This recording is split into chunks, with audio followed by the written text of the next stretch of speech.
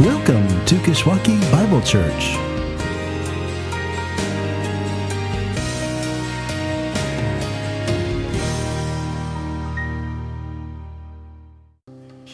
Seated.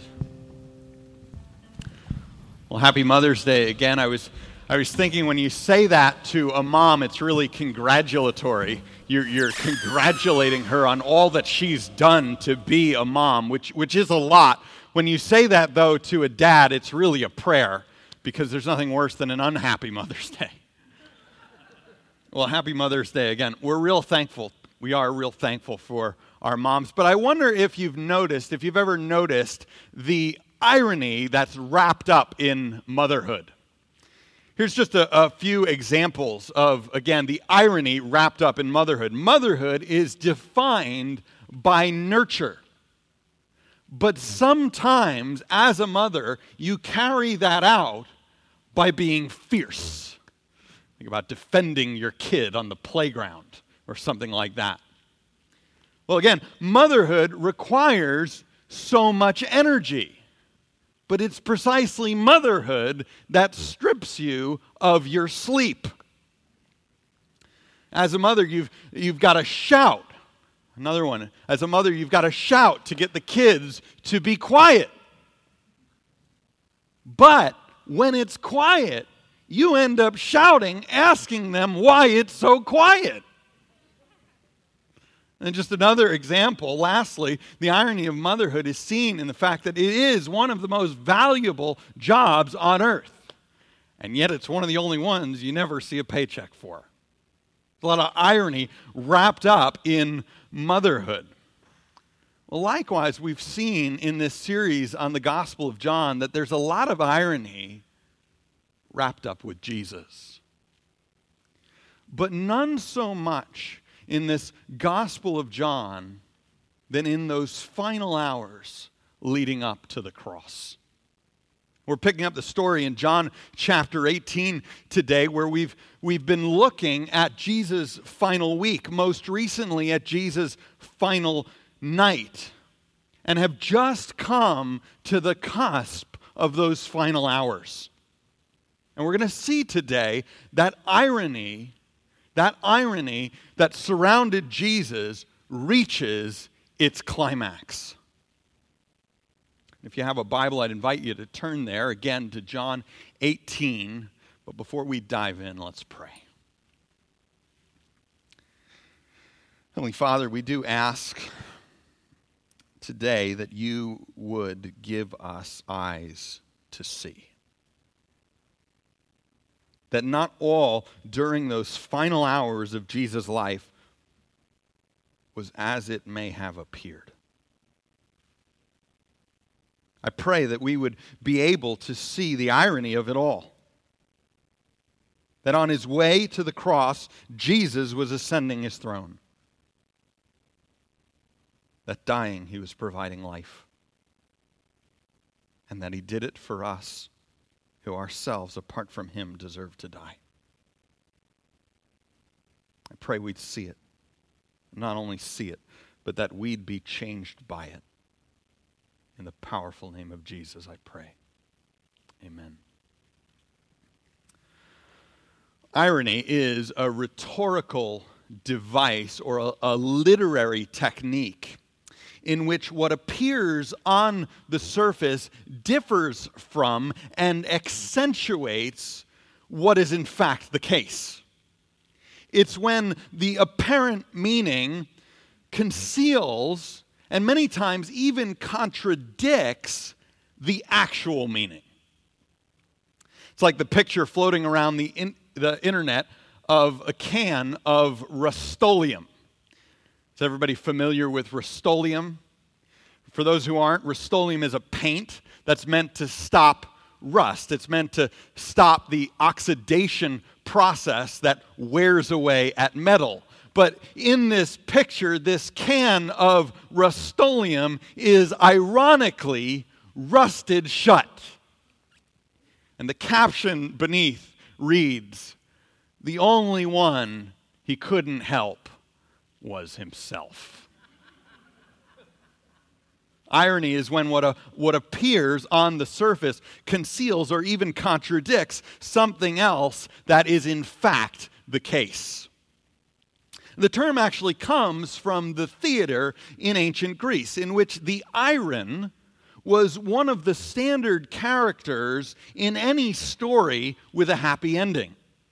The Iron was the one who turned out, in the end, to be the hero, but did so not by trampling upon their opponents, but by allowing themselves to be trampled on.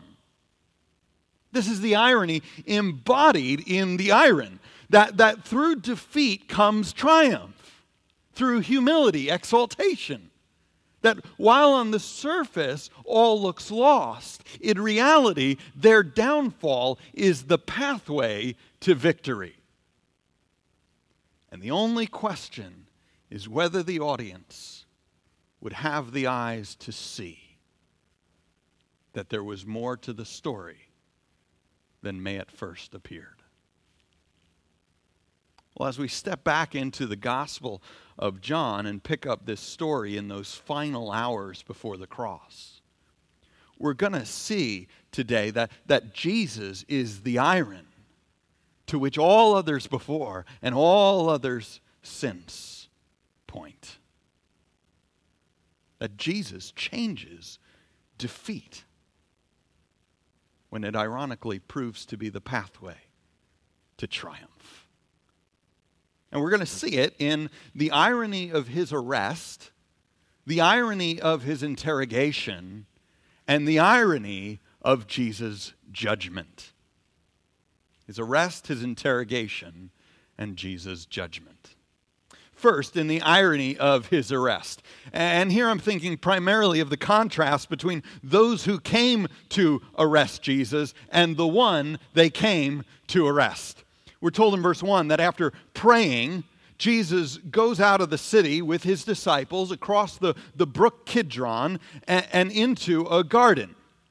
And that Judas knew the place because it was a frequent gathering spot for Jesus and his disciples. So, verse 3, Judas, having procured a band of soldiers and some officers from the chief priests and the Pharisees, went there with lanterns and torches and weapons. Because apparently they were expecting a fight. But an important detail that you may miss is that this isn't just Judas and a handful of soldiers, or Judas and 100 or so soldiers, but Judas and the religious officials and upwards of 1,000 soldiers. That's what that word band means when it says a band of soldiers. Upwards of 1,000 soldiers.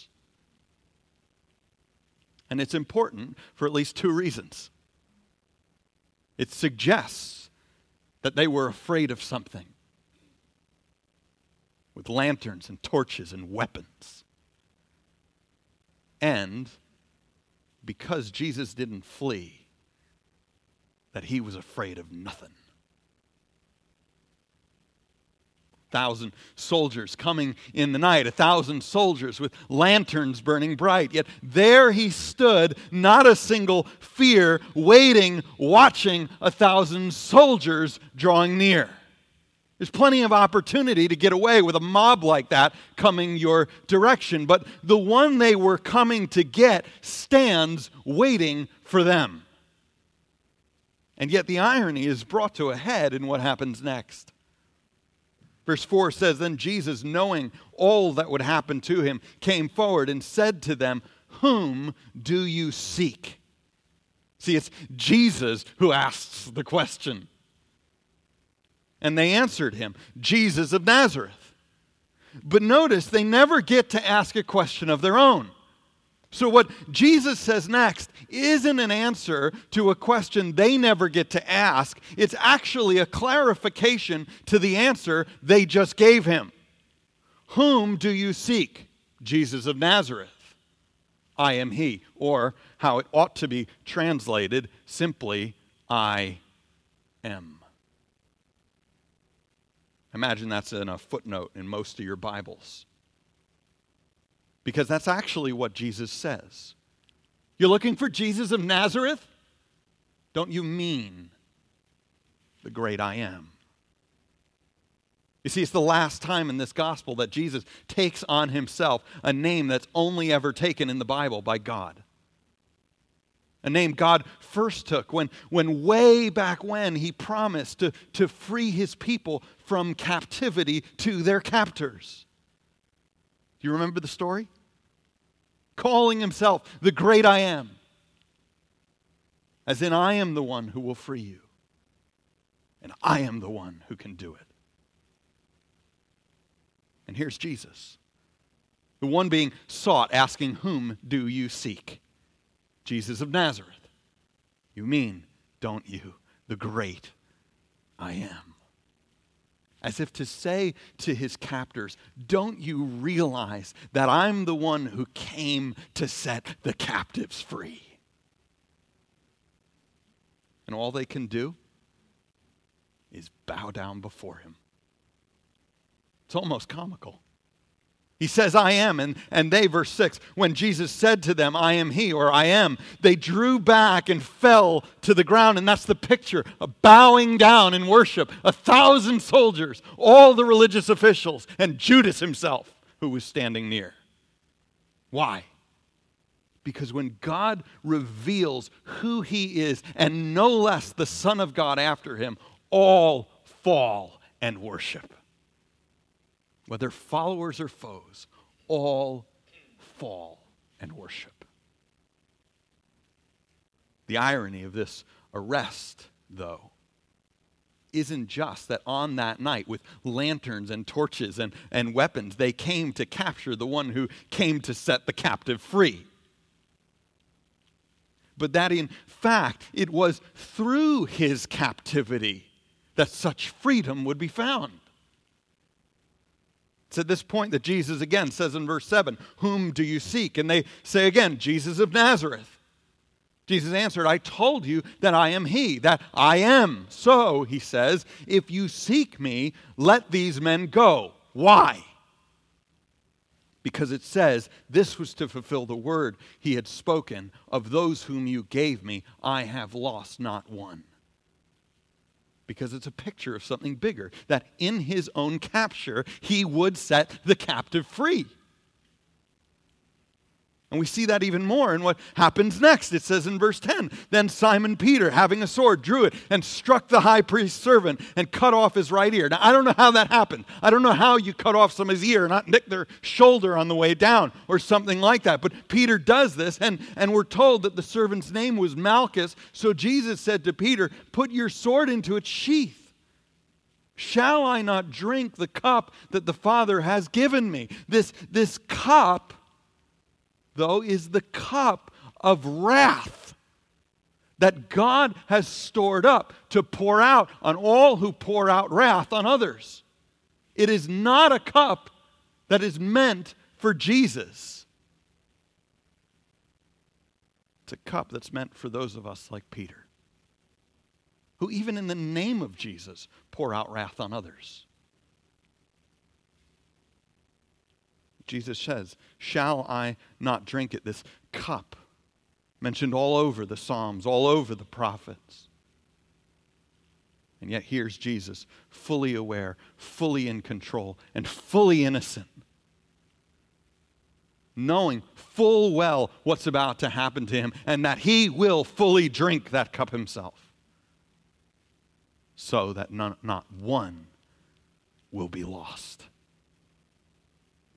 Because like it or not, all of us are among the ones that cup was meant for. Each of us, in our own way, a lot like Peter with his sword, pouring out wrath on others, even in our protection of Jesus. But in Jesus, who allowed himself to be captured, we find our hope that we, who are helplessly captive to our own sin, to the cup that goes with that we are finally set free. How ironic. There's even a hint here that the irony of this arrest goes further still. And it's between those parentheses about the guy who got his ear cut off. That unfortunate guy. Malchus, right? Well, it's interesting that in other gospel accounts of this event, this servant is left unnamed. And there's really only one reason why someone unnamed in another gospel would show up named in this one, especially if that character is unknown anywhere else in history. And that's if this Malchus, after the events of that night, became himself captivated by the one he came to capture. See, as far as I can tell, Malchus became a believer in Jesus, a witness in the early church, as one who came there that night to capture Jesus, but who found himself captivated, so that through his captivity, not only would he set the captives free, but set his captors free as well. How ironic. First, the irony of his arrest. But the irony extends second to Jesus' interrogation. And here the irony comes out as the interrogation of Jesus is sandwiched between two accounts reporting the interrogation of Peter. And the irony is in the contrast. But where Jesus is about to be interrogated by the religious leaders, big old burly Peter is going to be interrogated by servants and servant girls. Let me pick up the story in verse 15. It says, Simon Peter followed Jesus, and so did another disciple. Since that disciple was known to the high priest, he entered with Jesus into the courtyard of the high priest, but Peter stood outside at the door. So the other disciple, who was known to the high priest, went out and spoke to the servant girl who kept watch at the door and brought Peter in. The servant girl at the door said to Peter, you also are not one of this man's disciples, are you? Because presumably the other disciple had already made himself known. So Peter's asked, you also are not one of this man's disciples, are you? To which Peter says, I am not. We're told of a charcoal fire around which Peter warmed himself. But echoing in our ears ought to be this declaration, I am not. Because it's such a stark contrast to what we just moments before heard when Jesus declared himself to be I am. And while Peter is hiding his identity, look at what Jesus is doing. It says in verse 19 that the high priest then questioned Jesus about his disciples and his teaching. And Jesus answered him, I have spoken openly to the world. I have always taught in synagogues and in the temple where all Jews come together. I have said nothing in secret. Why do you ask me? Ask those who have heard me what I said to them. They know what I said. And where Peter had just in the garden struck a servant of the high priest, now a servant of the high priest strikes Jesus. And meanwhile, out in the courtyard, Peter denies the I am again, saying, I am not. And then once more before the rooster crows. Do you see the irony? The one we need the most is the one we deny. The one we continue to deny, just like Peter. As the rock band Thrice put it, from my lips lies like poison spilled, the sound of prophecy fulfilled. And then I met your eyes and I remember everything. And something in me dies the night that I betrayed my king. Because the one we need is the one we deny. Cowering in the crowds, hiding behind servants and servant girls. But the need we have because we deny him is a need even more so that he will not deny himself. So in the end, even more than thrice, it's something like Johann Sebastian Bach put when he said, "For the bonds of my sins, my Savior they did bind. It's in the one I deny that my help can I find." How ironic. The irony of the arrest, the irony of the interrogation, finally, the irony of Jesus' judgment. And I can't touch on everything here, but let me point out a few things between chapter 18, verse 28, and chapter 19, verse 16.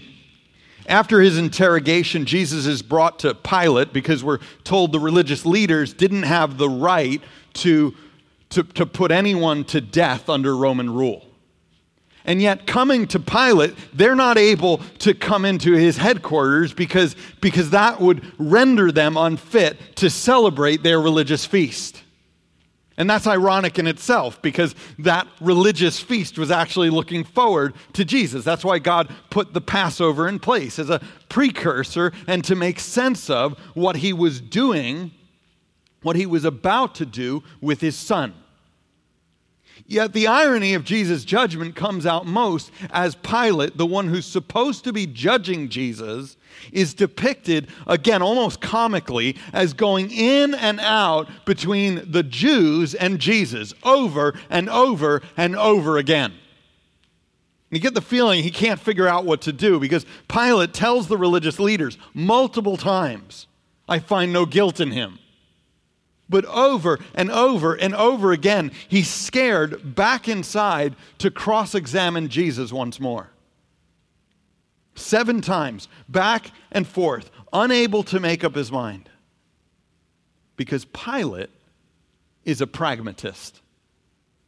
And it comes out in verse 18:38 when he replies to something Jesus says with the question, "What is truth?" Jesus just told him that he was born, came into the world to bear witness to the truth. And Pilate replies, "What is truth?" But in that moment, it's not that Pilate is doubting that there's a thing, that there's such a thing as truth. It's that Pilate is doubting whether the truth has anything to do with himself. See, Pilate is a pragmatist. He's concerned only for himself, his success, his significance, his security, and saving his own skin. And even though he'll 3 times declare Jesus innocent, he still treats him like he's guilty, mocks him as royalty, and then reproves him like a rebel, has him crowned with thorns, hailed with fists, and ultimately crucified. Because Pilate is a pragmatist. He's not concerned with what's right. He's only concerned with what works, and mostly what works for him. And yet the irony is that in the end, what's right is the only thing that works. If you care about success and significance and security in its most meaningful sense, if you care about saving your own skin, there's only one way to do that, and it's by hailing Jesus as the king that he is. It's only if Jesus does what only Jesus can. Because he's the only one who can get you what you want and get you what you were made for. See, it's not that our sights are ever too high. It's that they're not set high enough. It's like Lewis said, we're contenting ourselves with mud pies in the slum when what's on offer in Jesus is a holiday at the sea. We're aiming at earth where we get nothing instead of at heaven where we get earth thrown in. But the irony goes further still. Because Jesus does it. He does it. He gets us what we want. He gets us what we need. Not in spite of the cross, but through it. See, though they were mocking him, through that he was making a way. Because in the end, Jesus is the hero. And the one who is judged is in fact the judge himself. The one who is interrogated is in fact the one who interrogates and will interrogate everyone else. And the one arrested is in fact the one whose mere presence arrests and will someday arrest all who see him. He is the one who triumphs, not by trampling over his opponents, but by allowing them to trample on him, who through defeat secures success, through humility achieves exaltation, who while on the surface all looks lost, in reality through suffering paves the pathway to victory. And the only question is whether we today have the eyes to see that there was in those final hours more to the story than may at first appeared.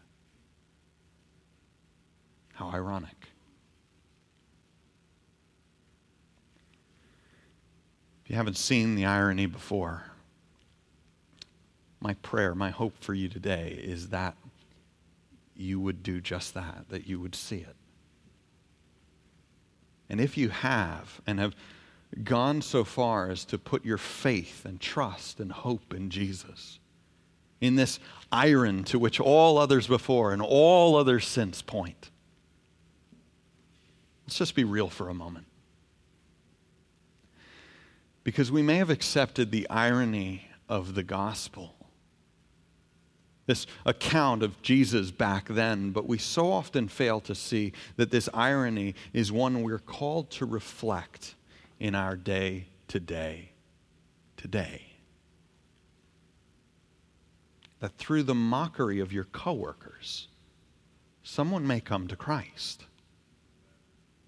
That by counting defeat in the world's eyes as nothing, your grip on the world is actually loosened. And you're free to then grasp what matters most. That when the world thinks you're a fool, you've actually found the only wisdom there is. Stories told of and by a Christian professor in the oldest Islamic university in Malaysia, who sat through a lecture by one of Islam's foremost defenders, a guy by the name of Ahmed Deedat.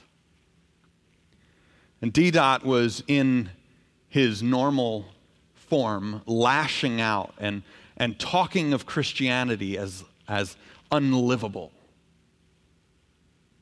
And at the end of this lecture, the Christian raised his hand in the midst of this auditorium and said, "Sir, why is it that you say my faith is unlivable?" To which Deedat invited the man on stage, reeled back, and slapped him across the face as hard as he could. And while the man stood there trembling, Deedat said, "Now turn the other cheek." The man, in the midst of the pain, in that moment, looking to God,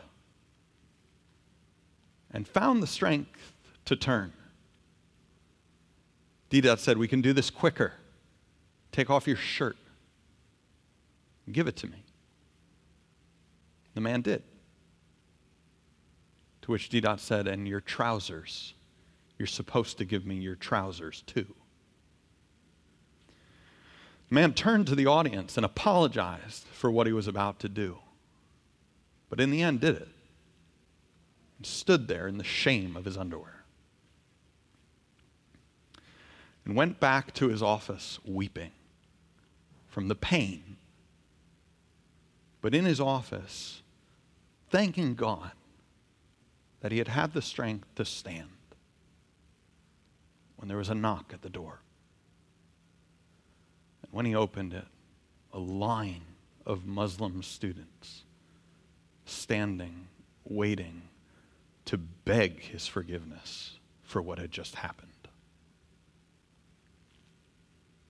As irons today, I pray that we would ever point back to the apparent defeat of the iron who hung on the cross and point forward to his return when the irony will be seen for what it is, and then we will be invited to reign with our rightful King forevermore. Let's pray.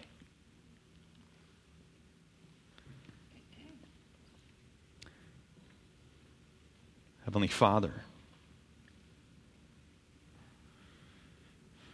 pray wherever we are that we would see Jesus afresh today. I pray as we inch ever closer to the moment he will hang on that tree, that we would see him for who he is, but see more than at first may have appeared. Pray we would see the irony, and even today reflect that in our own lives as we look forward to the day the irony will be seen for what it is, and Jesus will reign forevermore. Amen.